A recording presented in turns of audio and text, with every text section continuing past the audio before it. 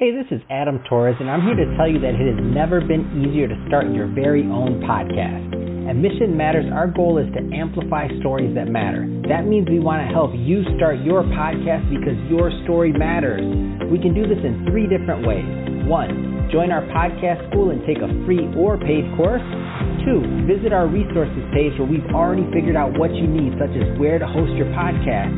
Or 3, heck, we can even do everything for you through our podcast agency, including editing for cheaper than you can do in-house. Oh, and no contracts, service is month to month. Get started by heading over to missionmatters.com and click on Start a Podcast. All right, now let's get into the show. Hey, I'd like to welcome you to another episode of the Mission Matters Business Podcast, your source for all things business. My name is Adam Torres. You can follow me on Instagram at AskAdamTorres. Keep up with my book releases, book tour schedules, touring, all that other good stuff. Always love to connect with you there. And as always, if you'd like to apply to become a co-author of one of my upcoming books, just head on over to the website, missionmatters.com, and click on Become an Author to apply. All right, today I have Carol Stratton on the line, and she's a novelist and children's writer, and she's also author of the upcoming book, The Littlest Bell Ringer. Carol, welcome to the show. Oh, I'm so excited to be here today, Adam. All right, Carol, so we have a good topic today. So how to get published through a traditional publisher. I know you've done that, and you're also in the middle of publishing your first self-published book. So let's just say you've covered the gambit when it comes to writing and otherwise. So I want to get into this topic with you. But before we do, let's go a little bit further into your background. So how did you get started in your career really in writing? Well, actually, I started very young in 6th grade. We had a newspaper that published a little essay that I had written. Looking back, it was pretty lame, but that was my big thrill to see my name in print. But really, my first big article was right after 9/11. I had been playing around with becoming an author, and I was so upset about what happened with the Twin Towers and everything, and I felt like I needed to express what I had to say.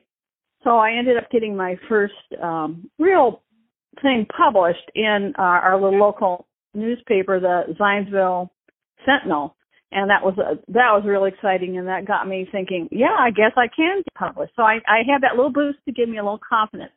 So from there, I started going to writers' conferences, and I started working on being a freelance writer, and I totally recommend starting out just writing articles. Learn how to write nonfiction, learn how to get on deadlines, and build up what they call in the business your clips, which means things that you've been published. Because very often you go to a conference and you meet with a publisher and they'll say, well, what have you published, besides this book you want to have published? So you show them, oh, this magazine, this newspaper published me. So you want to build that up. That gives you confidence. It teaches you how to write clearly and concisely. And so I did that for several years, then being a newspaper reporter for 2.5 years. And that's a whole nother trip. You learn all about different people and their stories. I love doing that in the local community. And finally, because I've moved so much, my first book was Changing Zip Codes, which is a devotional, kind of a daily little thing to read with a little bit of a Bible verse in my story. And a lot of them were funny because there are funny things that happen when you move. Excuse me. But I got that published first, and then I thought, aha, now I'll pitch my novel that I had, which is called Lake Surrender, and it was about a single mom who moves from California to northern Michigan with her 2 kids, one being autistic. She's lost her divorce, or she's had a divorce, she's lost her house and her marriage, and she starts all over. And the only job she could have was a job at a camp as a cook, and she didn't know how to cook. So there's a lot of humor in that. Yeah. She learned the hard way. So she's gone from being a big shot editor at a children's book company to being a very humble cook at a camp. So I use a lot of my background I think I did. Well, I know I worked a lot in camps growing up. I love camps. I love the whole summer camp scene, and I also have a degree in rec therapy, and I worked a lot with disabled kids. So for a couple of years, I worked in the school district where we lived, and I worked in an AI classroom, which is an autistically impaired classroom with severely autistic children who are very, far on the scale. And I learned a lot. It just really was. I think I had a passion for talking to people about what parents go through and how hard it is, but how intriguing these kids are in a certain sort of a way. But one of the things I want to really stress is to not give up. One of the biggest things you have to overcome as a writer, you don't have someone next to you saying, "Hey, girl, keep going." You have to say that to yourself. And you have to have what they call rhino skin, which means you're able to take a lot of rejections. My very first novel I wrote was a kid's novel, and I have 33 rejections from traditional publishers. And I look sometimes, I think, why didn't I give up? That's a lot of rejections. But no, I get it. And that's and I think that's also a great transition. So let's go further into today's topic. So I think that's a great start for us. So how to get published through a traditional publisher. So you already set the stage, right? Rejected 33 times. I mean, where does the story go there from there? Well, I should have maybe thought, get another hobby, but I'm a very determined person. That's the first thing I'm going to take notes from you. Be determined. Be determined. Oh, the other thing I wanted to say is not everybody wants to write a book or write an article. That sounds like a lot of work to most people. So if you have that in you, I believe God put that in you as an ability or a talent, and you need to work on it and develop it and not give up. And just realize a lot of people have failed. Of course, The Help. Are you familiar with the novel The Help? They made a movie out of it.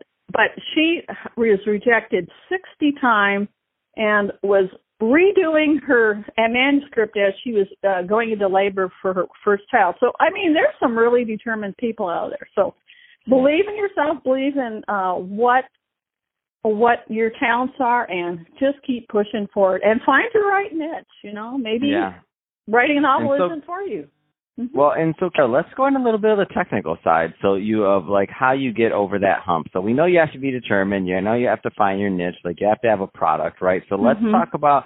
So now, what's that next step? Like somebody says, okay, so I have this pile of paper in front of me. Like, what do I do next? Like talk about that submission process and how that worked out. Yes, very often the only place you can submit if you're a newbie and do not have a agent, is to go to writers' conferences. Plus, you learn how to write there. You take a lot of classes. So I highly recommend doing that. Just really working on the craft. So like the big ones, I think there's New York, LA, like any ones that you suggest? How'd you kind of? I would start small. It's kind of scary to go to some of these big ones. I'd start with a local one and just, test it out. Maybe you'll make some friends there who are in the same boat. Well, I've found writers can be very supportive of each other, so get a support system. That's good. And then so conferences, I think conferences are a big deal. Like I yes, they are. With that. So conferences work. And so let's say you go to the conferences and now you make a couple of contacts. Like what's the next step?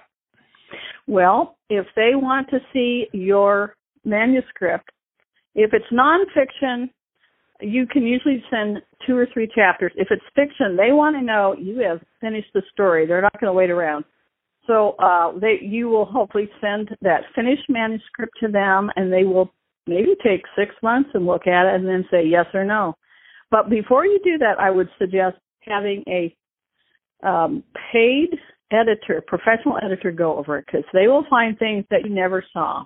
Even the best writers have paid professional editors to to look it over. And editors have other editors do it because you're too close to the work. Like, and there's a different copy editor. There's a different copy editor versus the regular editor that's going to look at context and like positioning and story flow. Like, so there's a process there. And I people that all the time. I'm like, you could do it yourself. You can just do it, but like, there's a process there. And even I don't care who you are, Malcolm Gladwell, whatever your writer is, whatever. Like, they have editors that have to edit their work because they have teams of editors and things that do it. The higher up and the bigger you get. So, like, at the least, you should be having, at the least, if you can't afford an editor, you need to have friends proofread it. Like, something. You need another set of eyes on it. It can't just be your eyes. Like, if you have a friend that's a lawyer that looks at legal documents all day, hey, you better take them to lunch. Hey, do you want to read my new manual? Like, do what you can do. Like, you have that one person you went to college with that is always the smarty pants. Like, get them to read it. Like, do something. I just want your feedback on it. That's all. Like, because the thing is there's a lot of intelligent people that may not be in the field, but they may be your friends that, something is better than nothing, but you need another set of eyes. That's what I always say. Absolutely. I couldn't agree. And then the other thing is get beta readers, just people who love to read your subject. They will give you feedback on the story. Hey, you forgot about this or that. They don't have to, edit it. Yeah. Just tell, is the story working? I love it. So Carol, I could talk to you about this all day long, but I want to end it on another note though. So I want people to understand a little bit more about how they can get your newest work when it comes out, The Littlest Bell Ringer. How can they find your previous works, and how do they connect with you overall? Yes, my first two books are on Amazon, and The Littlest Bell Ringer will also be on Amazon probably mid-October. It's a middle grade novel for 4th through 6th graders, but I think parents will enjoy it too. And I have a Facebook for my author page, Carol Grace Stratton, or you can connect with me on Twitter at Carol G. Stratton. And I also have a website, caroljstratton.com, where I do blogging when I have time. Fantastic. Well, Carol, really appreciate you coming on the show today and sharing more about your background and, of course, all of your the new work, The Littlest Bell Ringer, that's coming out, of course, and then all your other work. So thank you for that, and also telling us a little bit more about your journey and how you went to get published. So I think this is a great, you're an inspiration for many people out there that are going to listen to this and also want to be published. So appreciate you sharing that story. And to our audience, as always, thank you for tuning in. Hope you got a lot of value out of this. If you did, absolutely. If you did, don't forget, subscribe to the podcast, leave us a review on the Apple iTunes Store, and if you're watching this on our YouTube channel, Mission Matters Business, definitely give us a subscribe there, but also leave us some comments on the video and let us know what kind of projects, or if you got anything you're writing, let us know there. And Carol, really appreciate it. Thanks again for coming on the show. I appreciate you. Have a great day.